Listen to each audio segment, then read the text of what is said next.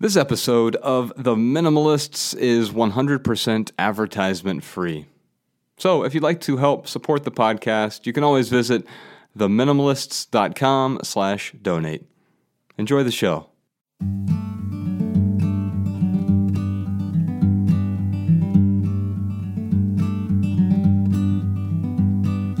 Every little thing you think that you need, every little thing you think that you need, every little thing that's just feeding your greed. Oh, I bet that you'd be fine without it. Hello, everybody. Welcome to The Minimalists podcast, where we talk about living a meaningful life with less stuff, less stress, less debt and discontent and overwhelm and anxiety, and a whole lot more meaning. I'm Joshua Fields Milburn, and in a minute you'll hear from Ryan Nicodemus as well. This is another special quickie episode of The Minimalists, although it's a fairly long quickie episode, but it's just a bit different from our traditional episodes. We wanted to get this one out to you today because it is a Tuesday that it is posting, and that's why the title of this episode, which is episode number 6, by the way, the title of this episode is Tuesdays. You see, for the last couple months, Ryan and I have had a ton of fun doing something called Tuesdays with the Minimalists, where basically we get on to Twitter and Periscope for about an hour, a little less than an hour, and just answer a bunch of random questions from people live in a live setting. It's very informal. It's very impromptu. You can pretty much ask whatever you want, and we try to answer those questions to the best of our ability. So it's more like questions and attempted answers because my favorite pedagogical technique is if I don't know the answer to your question, I'll still answer it, but I'll just provide a different answer. I'll answer a different question. And so you can ask whatever you want on Tuesdays with us. And we wanted to kind of give you a sample of that. A few weeks ago, we recorded one of our episodes of Tuesdays with the Minimalists and really enjoyed it. Had a lot of great questions, a lot of great interactions.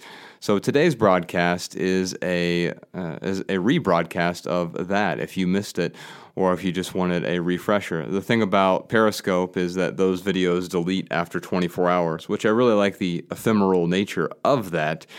But we wanted to save one in sort of a time capsule form and share it here on the podcast. If you want to join us on future Tuesdays, I'm pretty sure we'll be doing it for a while, at least until our documentary comes out. It's every Tuesday at 7 p.m. Eastern on Twitter and Periscope. You can just find us over there. All the details, by the way, are on our blog over at theminimalists.com/Tuesdays. Oh, and by the way, speaking of our documentary, we have a tour. We're going to 14 different cities with our documentary in May, and we'd love to see you there. So all the details are at theminimalists.com/tour. You can also help bring the documentary to your city. It's screening in hundreds of cities at this point, but you can find a screening and get your tickets, or you can request a screening. Bring the documentary to your city as well. Just go to minimalismfilm.com/watch. Or if you just go to minimalismfilm.com, click on See the Film. All the details are there. And if you are outside of the United States, don't worry. We are planning a theatrical release in Canada and Australia. We're also working on overseas distribution for elsewhere. So stay tuned for that. And of course, wherever we don't go, we'll have a worldwide online release of the film after the theatrical run. One last quick update. On February 7th, 2016, I'm doing a 1-day or a 2-hour online writing workshop for my How to Write Better class. You can get all the details on that over at howtowritebetter.org. I wanted to make that free, but I had to end up charging $20 so we could pay for the webinar software, and I also wanted to make sure that we paid my adjunct professor, Sean Mahalik. But if you can't afford the $20, don't worry. You can get a 1-day scholarship. You can just email Sean at howtowritebetter.org, and he can try to set you up with a 1-day scholarship. If you have questions for future episodes of the podcast, call us at 406-219-7839. We have a bunch of questions we're going to be answering in the upcoming weeks, or you can ask us a question on Facebook, Instagram, or Twitter using the hashtag AskTheMinimalists. minimalists. That's all I got right now. I really hope you enjoy this broadcast of Tuesdays with the Minimalists. Enjoy. Welcome to Tuesday with the Minimalists. We are just as excited to be here. What kind of questions do you guys have? Usually we just kind of like rattle off questions from Twitter and from Instagram, which we can still do, but we kind of want to answer some live questions. Yes. Anything y'all want to know? You want to know whether Josh wears boxers or briefs? Trick question. He doesn't wear underwear. Minimalism. Heart. All right. Oh, I love the podcast. How are you guys liking it? Loving it so far. We just came from, we recorded our third episode. This one's about children. Yes. And, man, I became sort of a parent by proxy last year. My partner, Rebecca Bex, she has a 2.5-year-old daughter, and I am learning so much, and we're able to sort of share our lessons from that. Can I be a minimalist but still have options? No, you can't have any options. No, next question. No, of course you can't. That's what minimalism's about. It's about finding the important options. Absolutely. It's funny. Someone on one of our Periscopes said something like, these guys aren't minimalists. They didn't give up anything important. And I would agree with that person on the latter point that, no, we did not give up anything important. And that's exactly what minimalism is. It's about curating your life and having a very well edited life. So yeah, I would say that minimalism gives you way more options. I saw a question pop up. Or way better options. Way better options, yeah. Yeah, amen. Yeah, absolutely. I saw a question pop up about family. If you go to theminimalists.com/family, there's a really good essay that we wrote there speaking to that question of what do I do if my family doesn't want to take on these minimalist principles or they like to hoard stuff. There's some really good advice there. Yeah, we interviewed a bunch of minimalist families for our documentary.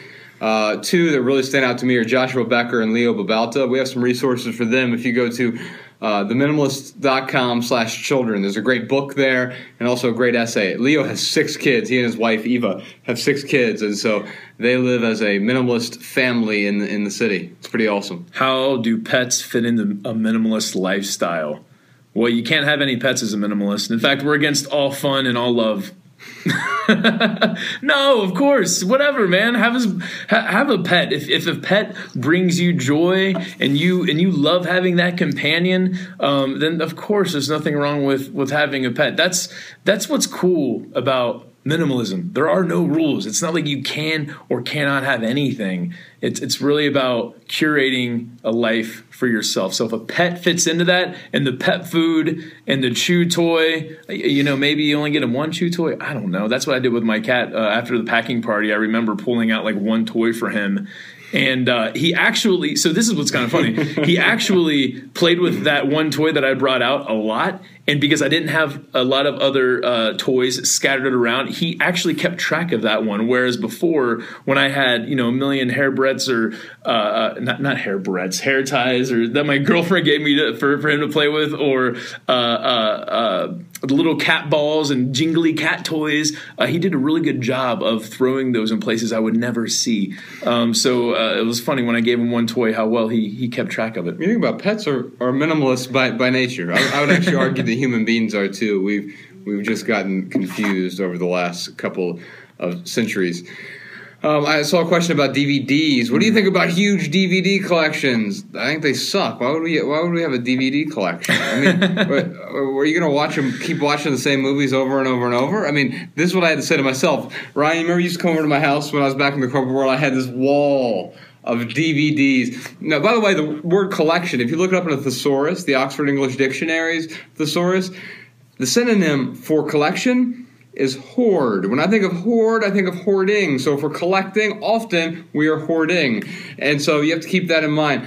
Plus, by the way, technology has enabled us we don't have to own 1,000 DVDs. We have hundreds of thousands of movies at our fingertips with the internet and a bunch of different subscription-based services and YouTube, etc. Yeah. I mean, if DVDs are your thing... Yeah, do they truly serve a purpose? Do they bring you joy? Yeah. All right. If you love the DVDs, great. I would say the same person who has a record collection. I personally can't tell the difference in sound quality from a record and an MP3 or an MP4. Some people can, I guess, and that's great. But for me, those substitutes work. DVDs, what's that? Amen. It's my computer. I don't even own a DVD player. Yeah, Can one find ways to integrate passions into everyday life without making a leap of faith? Yeah, I mean, I think acting on faith alone is usually a bad decision. I think the key is finding something you're passionate about, not passions, but passion, and cultivate it into something that's meaningful. Don't mistake excitement for passion, though. Too often we say, I'm really excited about this idea, and we confuse it for being passionate about it. But the problem is when it gets hard, we abandon that idea. We can't abandon the idea. We have to be willing to stick with it through the difficult times, through the mundane, the tedious times, the drudgery. We have to drudge through the drudgery. I feel like we're repeating the conversation we had this morning when I was with you and I was writing and you were talking me into drudging through the drudgery. We met this morning to go through... Ryan's working on a book right now and has been for a while, and he's like, I'm not feeling it. I'm like, man, I want to stop right now. I need to take care of these other things. I just can't write right now. What did you say? Well, if we were at like this coffee shop, and I said, what if you were working behind the counter here? Or think back to the corporate world. We used to manage these retail stores. If you were on the sales floor back in the day, you couldn't just say, I'm just really not feeling this right now. I've got a line of customers out the door, but I'm not feeling it. I think I'm going to go work on something else. No, you have to treat your passions like your job. You have to be committed to it. You have to be willing to put in the work, because if you don't put in the work, you're never going to get the real payoff. Yes, there are other things that are easier. Passive tasks are easier. Taking care of what's urgent in the moment can be easier, but just because something seems urgent doesn't mean that it's necessarily important. In fact, urgency is often the enemy of meaning. So keep that in mind when you're working on something that is truly important to you. Other things might seem urgent, but they may not be as important. What other questions do you have? Describe a minimalist diet. You can read my exact diet ingredient by ingredient at theminimalists.com/diet. I have a relatively simple diet. I used to weigh about 80 pounds more than I weigh now, and I needed to simplify my life when it came to diet and exercise. So you can see both there at our website. I'm a teacher and a student, so my life often feels like paper-laden mess. Thoughts. Yeah, I have a scanning party. Go to theminimalists.com/scanning. This works especially with photos. I know I did it with photos, but also with important documents, tax records, etc. You can scan all that stuff, and it does a few things with documents. It makes it searchable. So you no longer have to deal with I've got this file over here and this file in the attic. No, you can have it all scanned. And if you don't feel like scanning it all yourself, you can go to $1scan.com, and they have a bunch of resources where you can send them your photos or documents. They'll scan it for you, upload it, and then they actually get rid of the stuff for you. They incinerate it. So you can't get the stuff back. It's a pretty cool deal. Were you scared when you left your day job? Well, I got laid off, kind of strategically, I guess. But I will say that I knew it was coming. I knew it was coming when I sat my office, I sat my boss down in my office, and I said, hey, I want to talk about if I ever leave the company, who are you going to replace me with? And he kind of looked at me. He's like, I never thought about that. He goes, things are going pretty well. You have things running pretty smoothly. I don't know if I would need to replace you. And I'm like, that's an interesting thought, huh? And next thing you know, next month I get a text, meet me in room 202 down on the Norwood building, right where Josh and I both have laid off many people before. I knew it was coming, but I had prepared up to that point. So a year before that, I had started saving money. I had started paring down on my debt. And that is really what helped me to get over that fear of losing that day job. So when I finally did get laid off, I was at a point where I had dramatically reduced my debt. I could have survived on a barista's salary, essentially. I had moved into an apartment that was $400 a month. I got rid of my car payment. I got rid of my condo payment. Literally got down to where I could live off of $25,000, $30,000 a year easily, and that is really what helped me to get over that fear. And it's funny because it's such simple advice to say, well, just form a plan before you leave your job. Implementing that plan, sticking to that plan, drudging through the drudgery with that plan, that's the hard part. But the payoff is huge, and you will it will help to mitigate that fear. And if you want to see our plan, step by step to get out of debt and really plan for moving on, you can go to, it's an essay called Financial Freedom. It's a long one, but it is step by step and very detailed. theminimalists.com/freedom. And to answer your question, was I scared? No, I was more scared of staying because I saw the guys who I aspired to be like. And as I got closer, as I climbed that corporate ladder, I realized the guys who I once wanted to be, those guys were fucking miserable. And if I worked really hard for the next 15 to 20 years, I could be just as miserable as them. Josh, what book would you recommend for aspiring writers? Quite a few, but I teach a writing class called How to Write Better. You can go to howtowritebetter.org and find a bunch of free resources there, and I'm hosting a free online seminar coming up pretty soon. But if I were to recommend one, I'd recommend Grammatically Correct by Anne Stillman. That's a great one. Yeah, and so I would start there, and I've got a bunch of other resources at howtowritebetter.org. Yeah, Grammatically Correct, that is one of the, 10 books that I own still. Most of the physical books I own are Someone said E.B. White, like the Strunk White. Yeah, the problem with that is a lot of the rules they have in that book, it's a great start, but the rules are a bit antiquated, and some of them are actually wrong. Like their thoughts on passive tense, they're just wrong. Their examples of passive tense writing aren't actual passive tense writing examples. So they do a poor job in some areas. I would start with Grammatically Correct for sure. And then if you're looking for what is called a modern usage dictionary, I recommend Brian Gardner's Modern Usage Dictionary as well. We had a question come up. How do I involve myself with the local minimalist communities if I don't use Facebook? Yeah, so what they're talking about is we have 100 free local meetup groups at minimalist.org. That's in 8 different countries, and folks meet locally, usually once a month in their community, surround themselves with local, open-minded people. You don't have to have Facebook to go to those meetups. I mean, that's the nice thing. They're in-person meetups. If you want to interact with the people online, we have found, after testing a bunch of different platforms, that Facebook is the easiest way for us to have people communicate with each other. The other thing you could do, and we've actually had quite a few readers do this, is you can create your own Facebook account just for minimalist.org, so you can't interact with those people. Yeah, you can you can create it under even under your real name and just block your profile and don't make it public. Yep. And no one else will know that you're on there. Yeah. So a lot of the groups are open, so you can just log on there and look at the date. If for some reason you come across a closed group where it's requiring you to make a Facebook profile, you don't even want to make that that anonymous Facebook profile, feel free to send me an email. It's ryan@theminimalists.com, and I will tell you when there's a meetup in your local area. I'd be happy to do that for you. So just send me an email, and I'll totally fill you in. What other questions do you have? I saw a lot about clothes. Talk about your cardigan.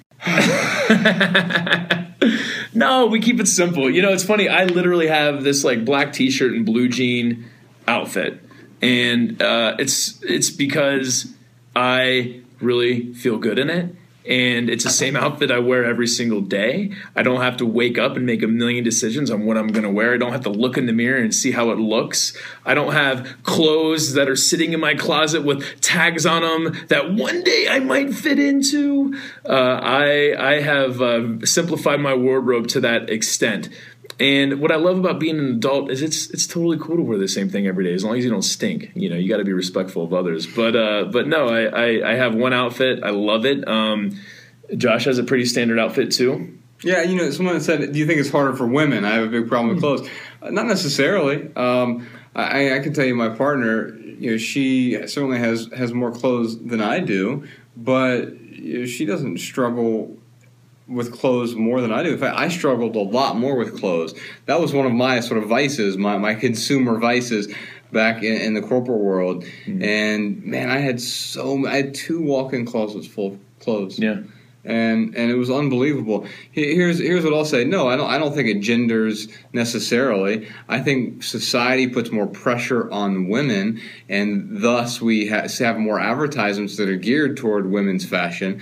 The average American sees 5,000 advertisements a day. That's 1 million a year, and I'm certain more of the fashion advertisements are about women than they are about men. So yes, you're advertised more to it, but the good news is you can turn that off and you can choose to be more deliberate. Here's the rule that I have. I call it the 90-90 rule. Have I worn it in the last 90 days, and will I wear it in the next 90 days? If it answers no to both of those, then it's got to go. It can't be in my closet. And you can attenuate that a bit if you want. If you want to say it's 30 days, 30 days. The reason mine's 90-90, that accounts for all seasons. We live in Montana, so in July it gets hot here. Mm-hmm. But right now it's January, and it's freaking cold. So 90-90 accounts for 180 days total, accounts for all seasons. Yeah. I saw a question, what do you guys get criticized for the most for being the minimalists?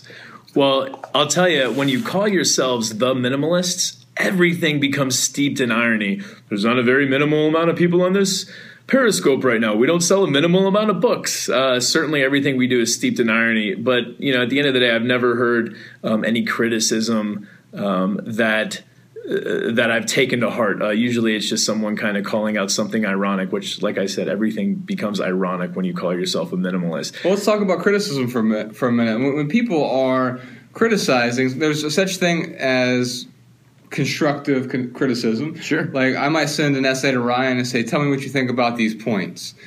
And I need your feedback. That's constructive criticism. But when people are judging you, really, the judgments are but a mirror that reflect the insecurities of the person who's doing the judging. And so it puts up a mirror and says, really, if I'm criticizing you about X, Y, and Z, I'm insecure personally about X, Y, and Z. Yeah. Yeah, and someone just brought up a good point. They said, do you find people who get defensive when you bring up topics on minimalism? And yeah, I mean, just to Josh's point of people judging themselves when they're really criticizing us, it is this fear of, oh wow, here's someone who is making more deliberate decisions. Oh man, they don't have a TV. Man, should I have a TV? It starts to make them ask those questions to themselves. And yeah, certainly people will get defensive. On the TV side of things, like, I have a TV. I keep it in the closet. I'll take it out when me and my girlfriend want to watch a movie or something. Josh doesn't have a TV. And when he wants to watch TV, he'll call me up and come over to my house and watch TV. So yeah, there's no certain way to live a minimalist life. It's a very individual thing. And once I can kind of get that through to most people, they usually get a lot less defensive, because they're not looking at me like I'm judging them as much as like, oh, here's a guy who's sharing a recipe that works for him, and he's just trying to do just that. Share something that is working for him doesn't mean that I have to use every single ingredient of that recipe, but hopefully there's an ingredient or two there that people can find value in. Speaking of TV, because I saw someone mention it really quickly, yeah, it doesn't mean there's anything inherently wrong with TV. And there may be a day where I decide, I think a TV would add value to my life, and I decide to bring it back into my life. I would strongly urge people to get the TV the hell out of your bedroom. The bed is made for two things, and neither of which include channel surfing. And so, especially for guys here, guys, this is directed at you. Your wife, significant other, partner, girlfriend, boyfriend, whomever, will be a lot happier with you if you decide to get the TV out of the bedroom for a while. No doubt. Someone asked us if we had any survival gear. Are you preppers? We're not preppers. I saw this on Facebook. Someone said, can a prepper still be a minimalist? Oh, yeah. And I was like, in order to be prepared, one doesn't need to be a prepper. Right, that is true. No, we're not.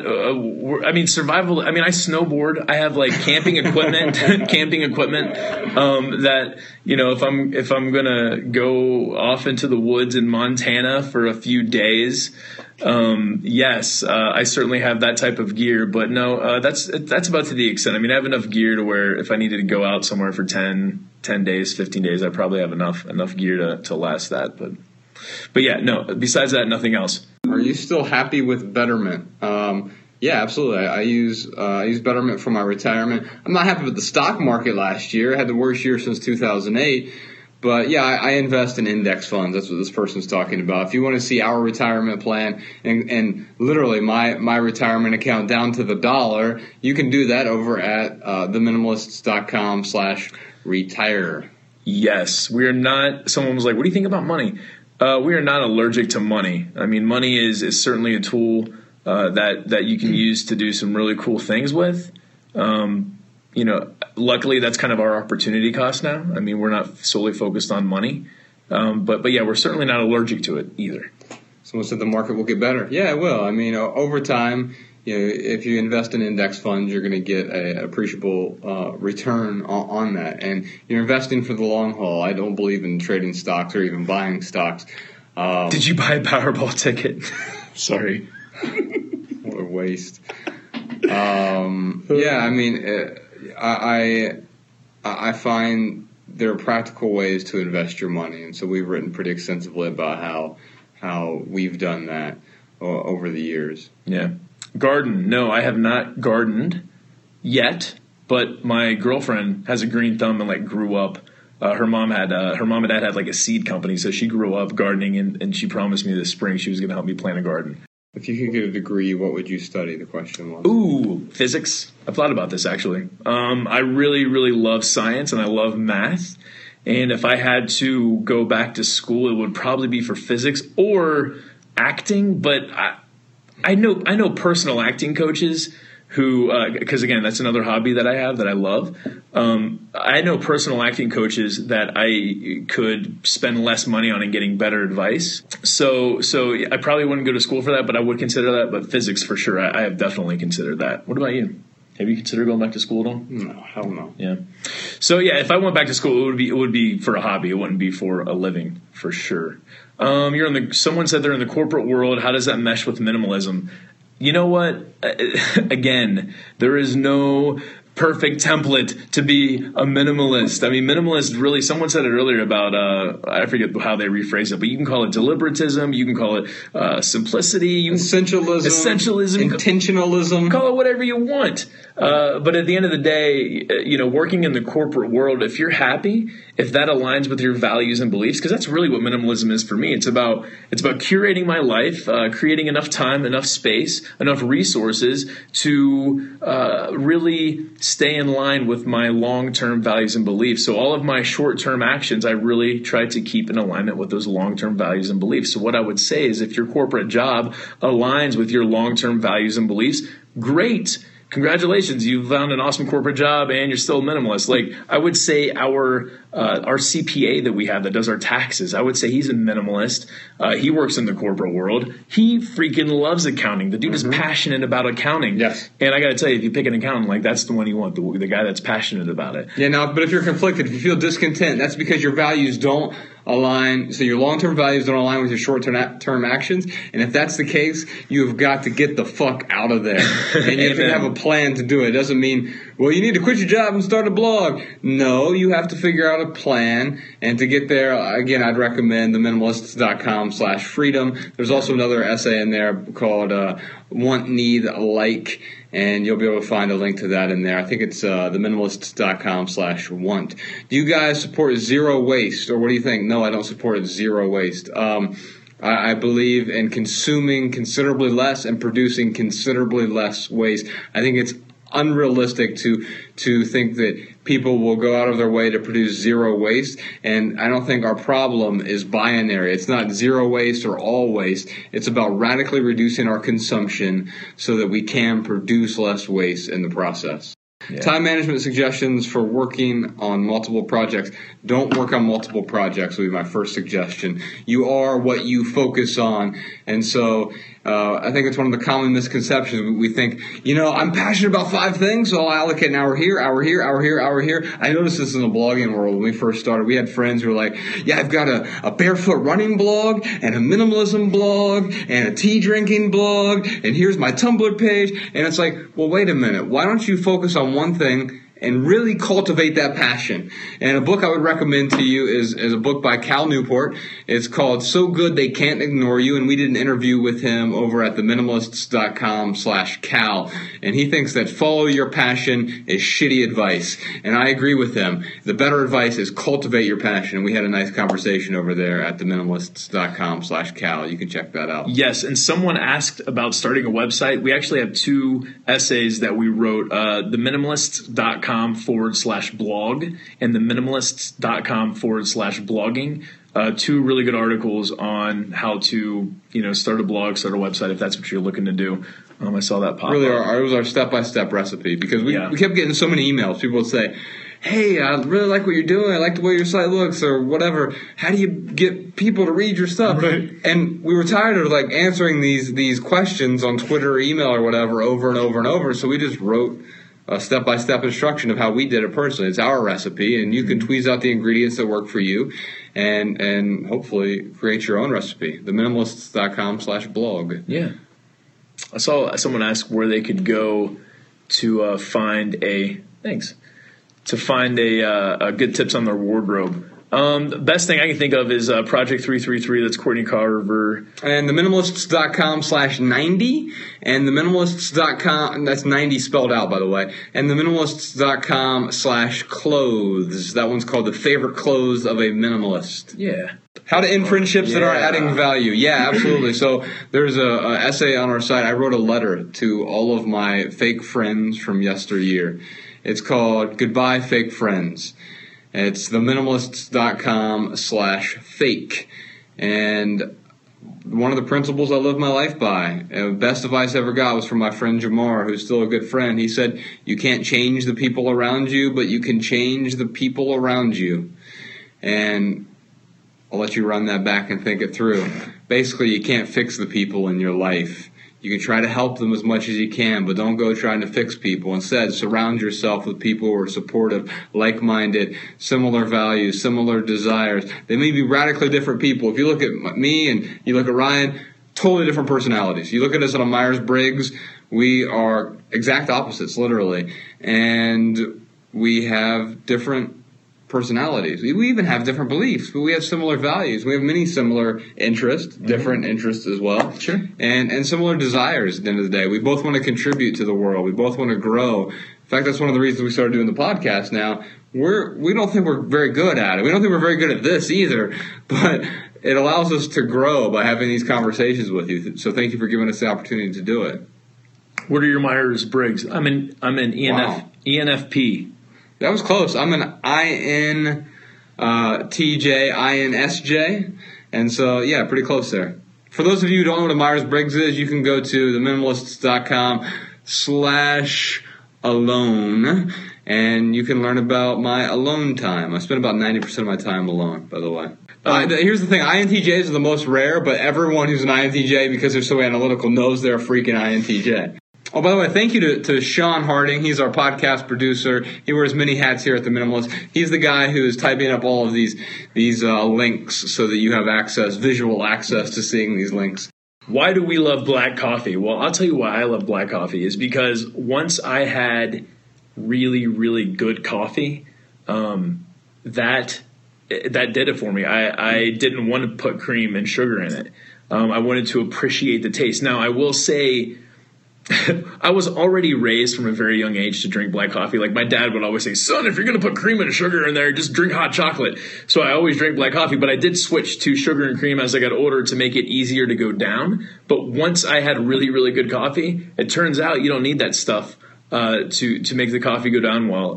Coffee, like anything else, like beer or any wine, whatever, it is an acquired taste, I would say. Yes. But yeah, I mean, I would much rather drink black coffee than cream and sugar. I put cream and sugar in my coffee this morning, but that's because it wasn't that good a coffee, so I did have to put something in there to help it go down. But definitely prefer black coffee for sure. We wrote an essay called "Life is an Acquired Taste."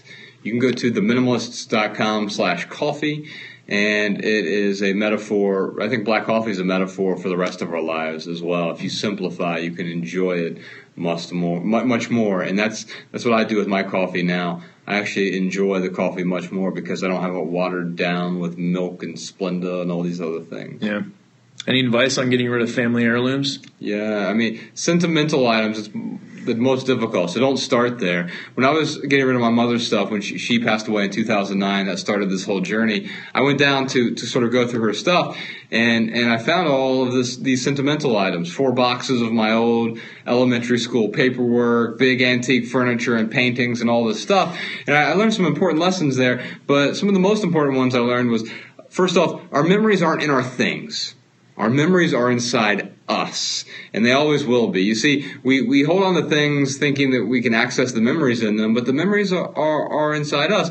And so sometimes the things can trigger memories, and so what I did is I took photos of a lot of my mom's old furniture and things I was just going to put in storage anyway. I wasn't going to get any true value from it, but by letting go, I was able to add value to other people's lives.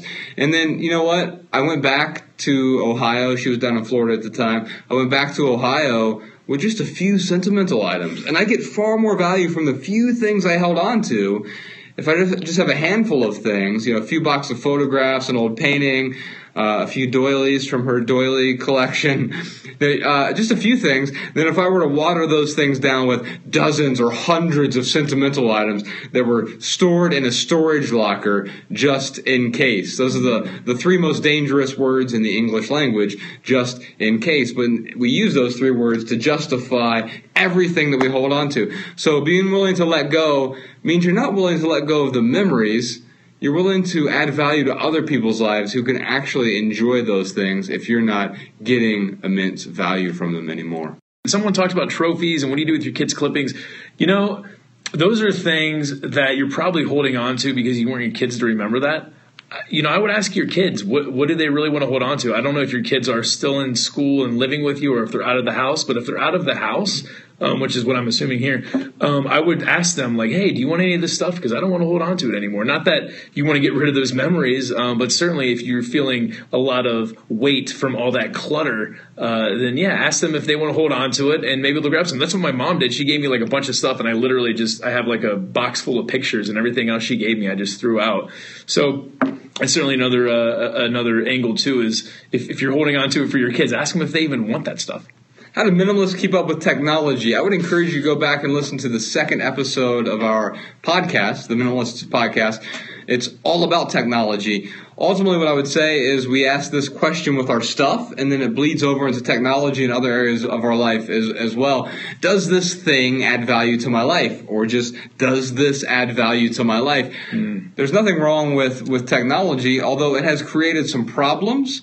And it's a bit quixotic to think that we can also solve those problems with more technology. And so what we do sometimes is we temporarily deprive ourselves of technology so we can see what's truly adding value to our lives. So I would encourage you to check out that podcast. You can just go to theminimalists.com/002. That's episode 2. And then a couple essays for you. I wrote an essay called Most Emergencies Aren't. If you just go to theminimalists.com/emergencies.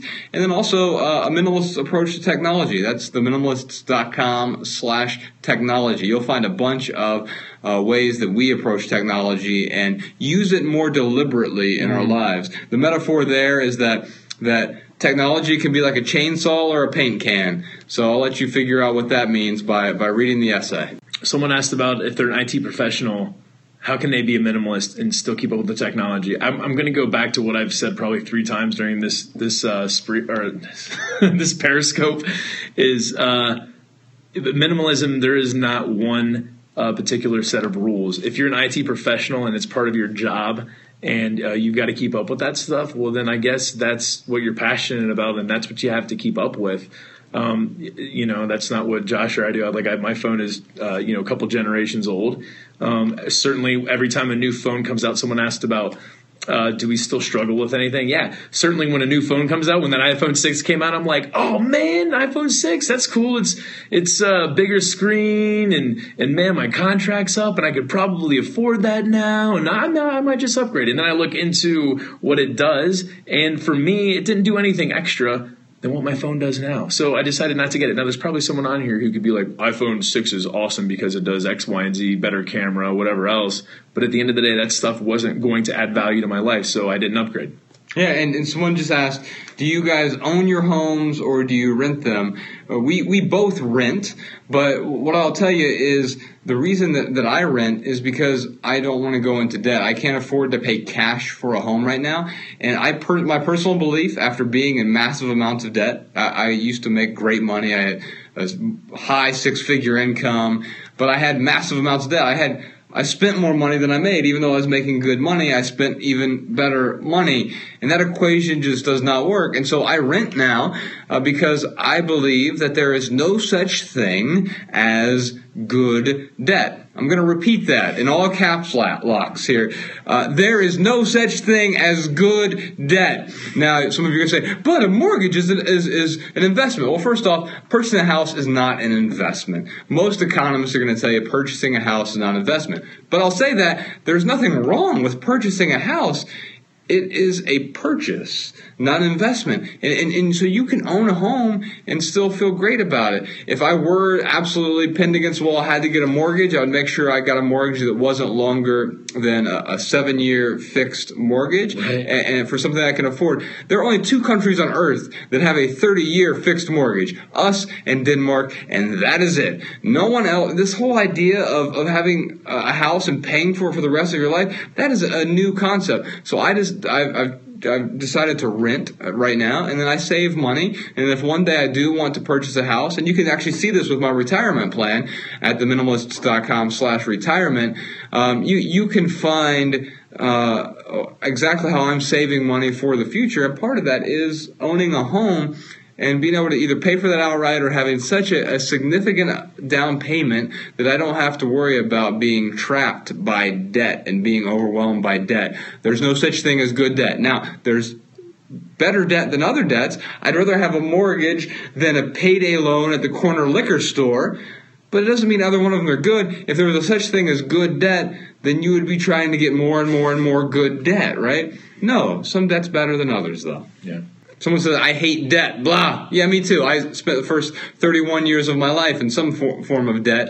I wrote about that in our book, Everything That Remains, about getting out of debt and finally breaking that cycle. You can read an excerpt at theminimalists.com/debt. There's an essay there called Debt Free. Yes. I saw 2 questions. What about tiny houses? Yeah, I mean, tiny houses are awesome if that's what someone is into. I mean, I don't own a tiny home. Josh doesn't own a tiny home.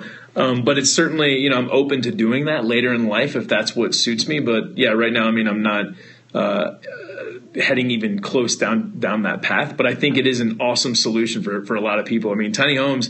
We had an interview with Tammy Struble in her tiny home, and literally it is the most beautiful home I have ever been in. It's also the smallest home I've ever been in, but it was done so deliberately and it was done so well that it didn't really feel like I was in a tiny home. So yeah, those are certainly great solutions. Someone asked about how we contribute to society. Oh, great question. Yeah, we've done a lot. We've raised money to build schools. Go ahead.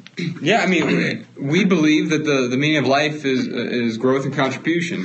Giving is living, and so we have found ways to contribute beyond ourselves in a meaningful way. I think the biggest way that we contribute is with our work now, whether it's our blog or books or podcasts, being able to give that to the world. But we try to do a bunch of other philanthropic things as well. In fact, 2015, last year, it was a year of contribution for us. We built wells in Malawi, so clean water wells, providing water to people who would otherwise die because they didn't have access to clean water.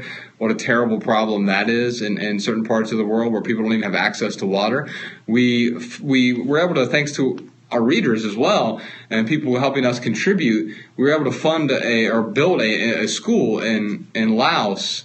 And Ryan actually just attended the grand opening ceremony for that. It was amazing. Yeah, being able to contribute to all elementary school kids. I could literally win the $1 billion jackpot, and that would not make me feel as good as when I was there with those kids opening up that school. Giving is living, absolutely, and we do as much of it as we can. And then we got the orphanage right now. Yeah, well, even before that, we funded a high school in Uganda for a year because there was an opportunity to do that. With about $15,000, we were able to fund an entire high school, and that's quite often the reason we go to other parts of the world when we can to contribute. because it isn't just about focusing locally. It's great if we can, and we do a lot of stuff locally, whether it's with homeless shelters or food banks or Habitat for Humanity. Those are all ways to contribute. But $15,000 in the United States will fund about one student for a year. And in some cities, not even one student. But we could fund an entire high school and set up special programs to help the students fund themselves in the future in Uganda. So it was self-sustaining in a way. And then right now we're building an orphanage, a family-style orphanage. It's a new concept with our friends over at the Hope Effect. And you can still contribute to that if you'd like till the end of this month. Ryan gave up his birthday toward the end of last year, his 34th birthday. Instead of getting birthday gifts, he was asking for people to help us build this orphanage. And you can still contribute to that. In fact, that's why we're going to St. Petersburg later this month to have 3 caffeinated days with the Minimalists. It's a charity event. All money and tips, all profits raised will be used to fund this orphanage. If you want to help, it's theminimalists.com/hope. It's funny, when I thought about vacation before this, I would always think to myself, where's my dream vacation? Paris, Rome, Australia. And after visiting a third world country, that's where my mind's at now. What other third world countries can I visit and actually get a real taste of what life is like? I'm telling you, if you need a change of perspective, if you need go to Mexico. There's a lot of third world places, a lot of places down there that will give you the same feeling. But third world countries is certainly it's a great perspective to have. There's no doubt about that. Someone said, do you think it's advisable to live in a place that is not that expensive? Yeah, I mean, it's funny. I love the city of San Francisco, and I know we're sort of location independent now, which is a weird term. But we moved out to Montana. It's actually slightly more expensive than Dayton, Ohio, which is where we're from, in terms of the housing prices. But the cost of living otherwise is relatively low in Montana. And I looked at San Francisco when we were first going around. I'm like, what the apartment I had in Dayton, Ohio was $575 a month. In San Francisco, the same apartment in the city was $4,000 a month. And I'm like, well, I don't think that's for me. I can't afford that. And so, yeah, it's advisable to pare down your bills, your expenses, so you're not tied to a particular lifestyle that forces you to do things that are outside your values. Is there anything you know that doesn't go with your values that you struggle with quitting doing? Yeah, I think you asked that question before, and I was talking about like upgrading my phone. Is there anything that you struggle with?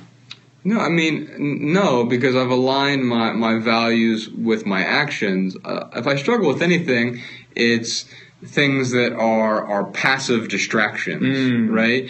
And so whether it's, incessantly scrolling through Instagram or watching TV. It's the reason I don't have a TV right now.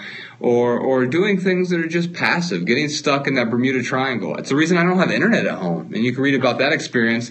I do a bunch of experiments. And getting rid of internet at home for a month is something I did. And it was the most productive month of my life. So you can go to theminimalists.com/internet. And I wrote all about that whole experience. I've gotten rid of my TV and cell phone and other things for periods of time. And you can read about those experiments at our website as well. Yes. Have you ever struggled with addiction? Yes, yeah. I'm addicted to so much. Yeah, I was actually, it's funny because there was a question someone asked before about does minimalism help with depression or anxiety? And what I'll tell you is that I was at a certain point in my life where I was so anxious and so stressed out that I pacified myself with a lot of drugs and alcohol. And I was very, very, very hooked, especially on drugs. And what I can tell you is that when I started to simplify my life, when I started to make more deliberate decisions, when I started to take an inventory, not just of my stuff, but of the people I was hanging around, the way I was spending my time, the way I was using my resources, once I was able to get the clutter out of the way, to make room for what was truly important, it certainly did help me to focus on getting over that addiction. And I went and got help. And I don't want to underplay that at all because anyone who's addicted to anything is so addiction is I would not wish the pain that I went through on my worst enemy. It was one of the hardest things I've ever had to do in my life. But I can certainly tell you that minimalism definitely helped me to get the clutter out of the way, to make it so I wasn't so stressed out. I did have less stress. I did have not just less, but a lot less stress. I had a lot less anxiety once I got rid of all that looming debt, once I started to get a grip on my real life, once I started to not have to work 60, 70, 80 hours a week, all of that certainly did help with me having less stress, less anxiety, and ultimately overcoming that addiction. Would you say that maybe surrounding yourself with different people who are a better influence on that process too? Yeah, no, I mean, it's funny, because people several times have asked about, how to get rid of friends or whatever else. And yeah, I ultimately had to go to my friends and say, hey, you know how I usually meet you here on, Tuesdays and Wednesdays and Thursday nights for happy hour, and we sit here and we drink ourselves silly, and then we go do a bunch of drugs. I'm not going to be hanging out with you anymore, because if I was to put myself in that situation, I would probably go right back to it. And when I think about the connection that I had with the particular person in mind that I'm thinking about right now, that's the only connection we had. Like, if we were sober hanging out with each other, it would have been horrible. Yeah, and the only thing I would add to that is our material possessions are a physical manifestation of what's going on inside. Minimalism starts with the stuff, but once we get that excess out of the way, we start clearing that, we're able to start dealing with what's going on inside. So if that's anxiety, if it's depression, if it's overwhelm, if it's stress, if it's discontent, if it's worry, we're able to start dealing with those emotions. And at first, it's kind of ugly because we actually have to deal with it. Right. And so it's not fun at first, but it's worth it because it's about living a meaningful life, not a perfect life. Our lives certainly aren't perfect, but they're much better, they're much simpler, and they're much more meaningful than what they were in the past. Yeah. Someone asked about, do we meditate? Yeah, I meditate for 5 minutes a day, sometimes 10. I use a great app called the Headspace app that encourages me to do it for 10 to 20. And we interviewed several amazing meditators for our documentary, Minimalism, a documentary about the important things that comes out in theaters this May. If you want to check out a great book about meditation for regular people, so it's not all woo-y and spiritual and all those other things, but for regular guys and gals, I would check out Dan Harris's book called 10% Happier. We did an interview with him on our website, theminimalists.com/Dan. Check that out. Was I skeptical when I first saw Josh starting to minimize? I will say I didn't know what was going on because he never really came out and said, oh, well, I'm practicing this thing called minimalism.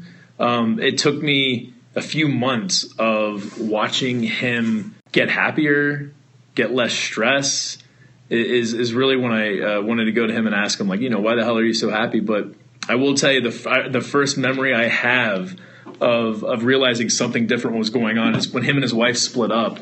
He moved into his own apartment. And, of course, he calls me to help him move. We always joked around like this was like season 5 of Ryan and Josh Move Heavy Things because like I'm like his go-to guy when he needs heavy things moved. But yeah, it was season 5 of that, and we were moving into his new apartment, and he didn't have a lot of stuff, and I was like, he must be going and getting some more stuff later that he's going to help me move in.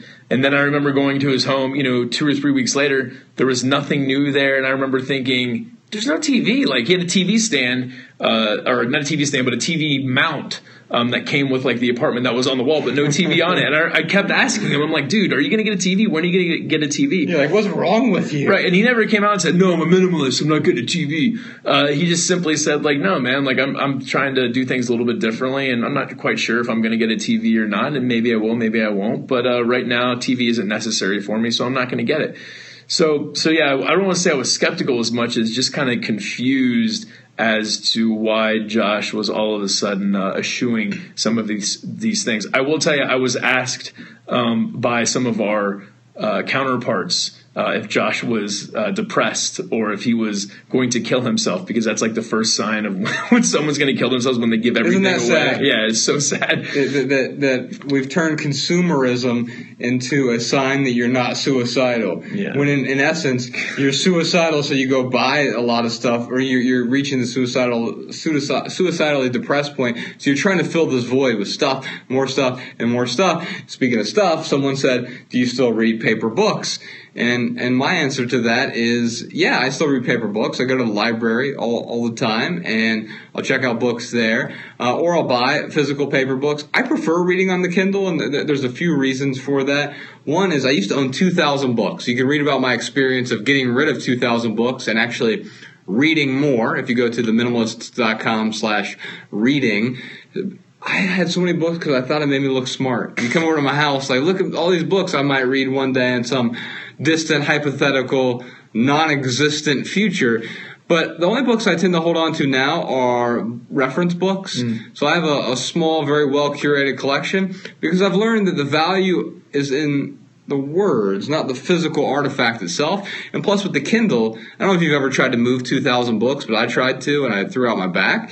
And I have a terrible back already. It's much easier to move 2,000 books if they're stored on a Kindle as opposed to an entire library of books. And by the way, if you support us by getting any of our books, there's a few ways you can do that. You can do the ebook. You can also go to your local library and check it out. If they don't have it, they can usually order it, and you don't have to pay any money for it that way. And so we're not out here trying to hawk a bunch of books. No. What we're trying to do is add value to your life. And I know that a lot of books have changed my life. And thankfully, we've been able to write some books that have changed other people's lives as well. If you buy a paper copy of our book, minimize it afterwards. Yeah, find someone else who can get value from it, and be willing to let it go. Someone asked me, what do I think about alcohol? Or I don't know if they're asking us in general. I drink still. I don't drink to get drunk. I will go on hiatuses where if I do feel like it's becoming a crutch or something that I'm looking at as a pacifier, then I will totally do a go sober October in May if I have to. My girlfriend and I we do a really good job of kind of keeping each other in check with like the moderation.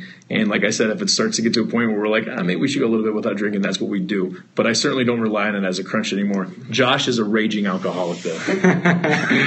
I've never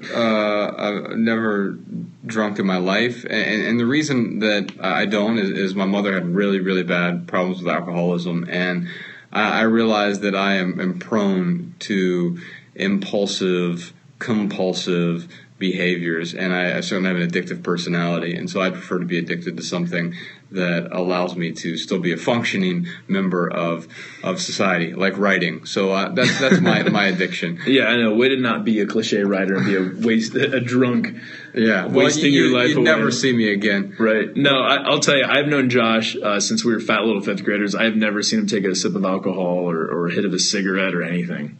Most straight edge guy. Explains a lot, actually. The last question here was, did minimalism change your social media participation? And so, yeah, we use a bunch of different platforms now, and we talked about this on the technology episode of the Minimalists podcast. So you can go back and listen to that as number 2.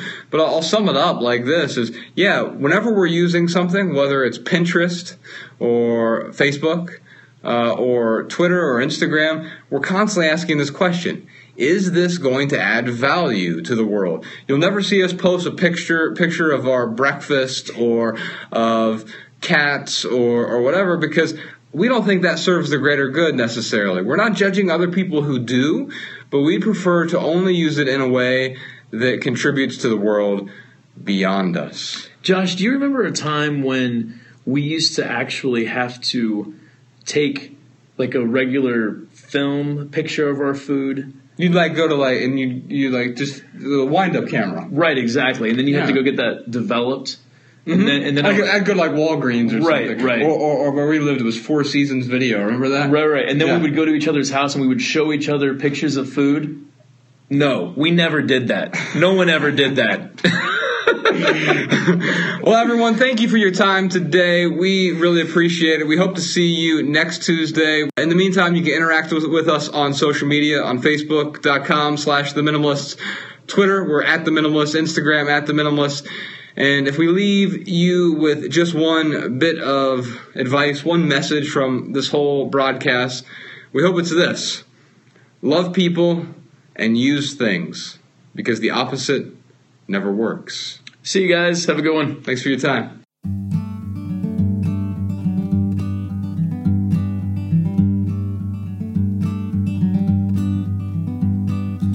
Every little thing you think that you need. Every little thing you think that you need. Every little thing that's just feeding your greed. Oh, I bet that you'd be fine without it. Every little thing that you gotta have. Every little thing that you gotta have. You gotta reach for and you gotta grab. Oh, I bet that you'd be fine without it. So tear your eyes away, or tear